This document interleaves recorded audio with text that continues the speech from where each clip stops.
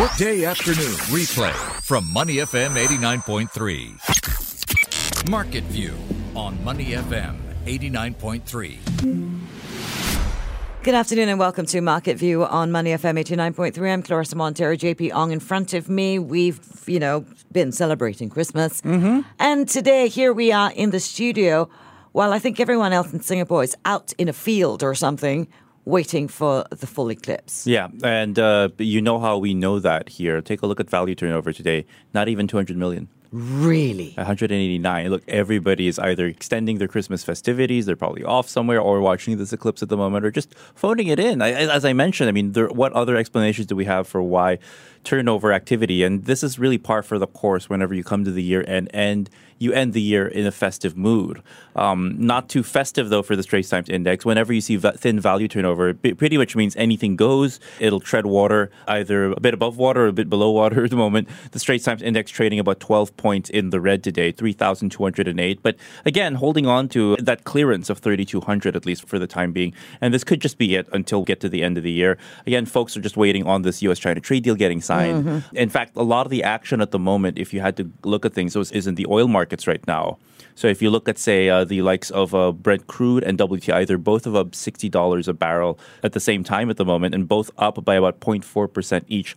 This on hopes of that U.S.-China trade deal helping soften any economic downturns next year, which will mean more stable oil demand, and also these OPEC production cuts really starting to just give a bit of hope for some of these oil bulls that are hoping that, oil prices are going to continue to trend upwards. And also because we have President Trump, who said over Christmas Day, speaking to reporters, that there will be a signing ceremony between him and President Xi Jinping for this Phase 1 deal, and that ultimately they will do it when they get together, and they'll have a quicker signing because they want to get it done. It's just being translated right now. So I guess the text is just being translated over to Chinese or the other way. And I hardly think that President Xi needs a translation. I don't know. I thought, and if his English is probably better than President Trump's. Well, let's see. You know what? That wouldn't surprise me if that was the case. President Xi is he didn't get to the top of a country of 1.4 billion people. He also studied in the U.S. There you go. Anyhow, they're both angling to sign this. It's probably not going to happen at Davos, which happened, the World Economic Forum, because President Trump will be there, but President Xi Jinping has said, nope, I'm going to be skipping that one. So again, all bets are off as to when both sides, or both the leaders of the two largest economies in the world, are going to sign off on the deal. But now I think it's more of a question of when, not will. So I guess that's some progress. And maybe that's also why you're seeing that at least commodity prices today, or oil prices, are looking a bit more optimistic. If the markets are barely moving and no one is really trading, and you're guessing that's going to more or less be the case for the next few days. Is that right? That would be correct. Again, it wouldn't surprise me if we saw very meager trades at the moment, just treading water. But is that just here, or is that throughout? Well, I think throughout the region. So the other thing, too, we have to remember is that Wall Street was closed yesterday for Christmas Day, as were we. So you don't have a lot of leads coming from the U.S. to set the tone. And today you're going to see a lot of reduced trading activity and volumes from many major markets. So Hong Kong, Australia, and most of the major European markets are going to be closed for Boxing Day.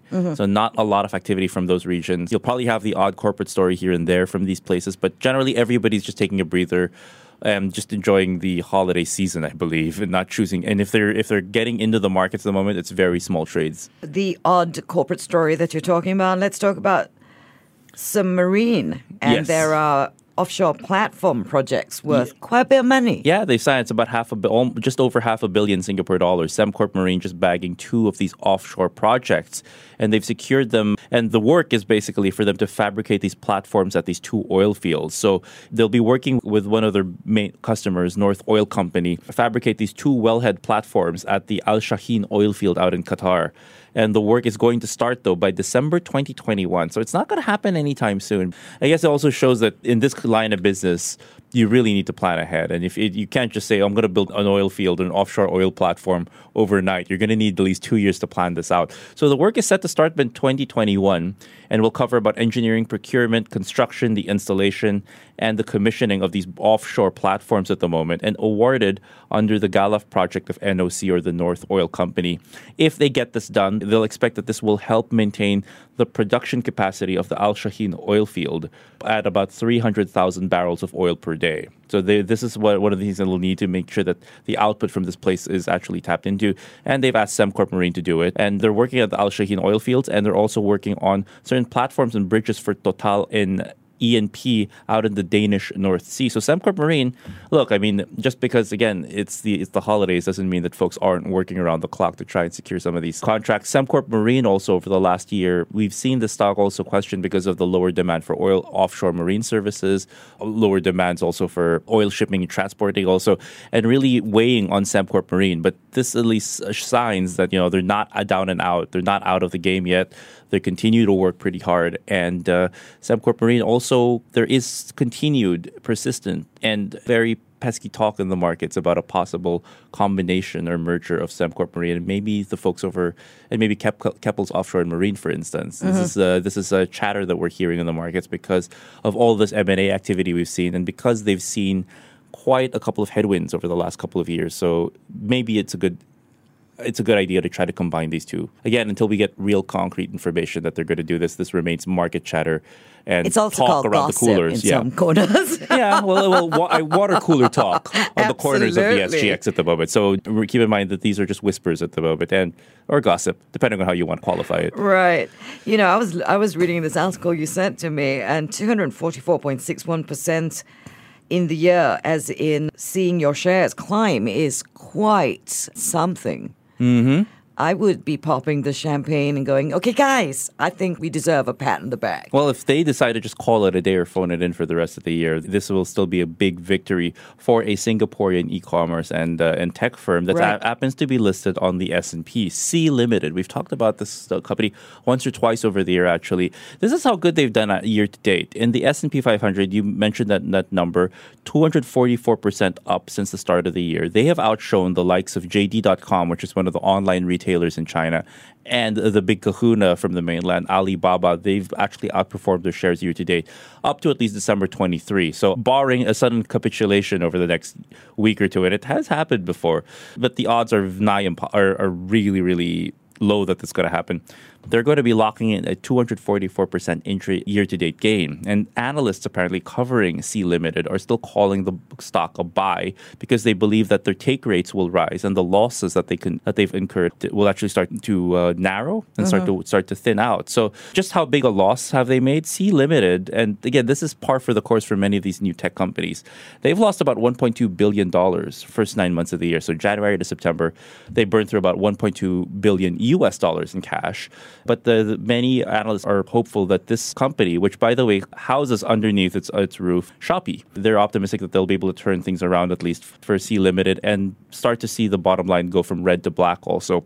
And I think this is one of the bets that they have at the moment. Sea Limited, they continue to see strong traction for some 2019, aided by their Free Fire growth and also consistent performance of online games, of their online game Arena of Valor. So they've got their fingers in a number of things at the moment. Mm-hmm. And I think the bet is that Sea Limited, yes, they still have their heads underwater, but that's not going to be for too long. Have you ever bought anything from Shopee? I think, have I? I don't think I haven't.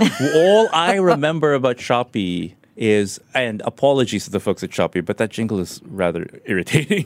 But it earworms, But this serves their purpose because it really earworms into you, or it gives you this last song syndrome. So you know what? Whether you like it or not, you will not forget the name. And that, and also those very, can I characterize Cristiano Ronaldo's ads for Shopee as being interesting? Interesting, huh? And I think one of the questions many folks in the football... creepy. And one of the questions many folks in the football world were asking, well, how much did they pay him to do those commercials, Apparently a lot. And already, to get him as an endorser, it doesn't come cheap. These are my impressions of Shopee, but rest assured, it's inevitable that I will probably wander over to their platform and probably try to find stuff to buy. If you guys have any ding repair kits for surfboards, let me know. Ding repair kits. Yeah, so you can fix up your boards when they're cracked, So it's just basically resin and a lot of and bits of fiberglass in it. So you can do like quick repairs under the sun. So Shopee suggestions for 2020.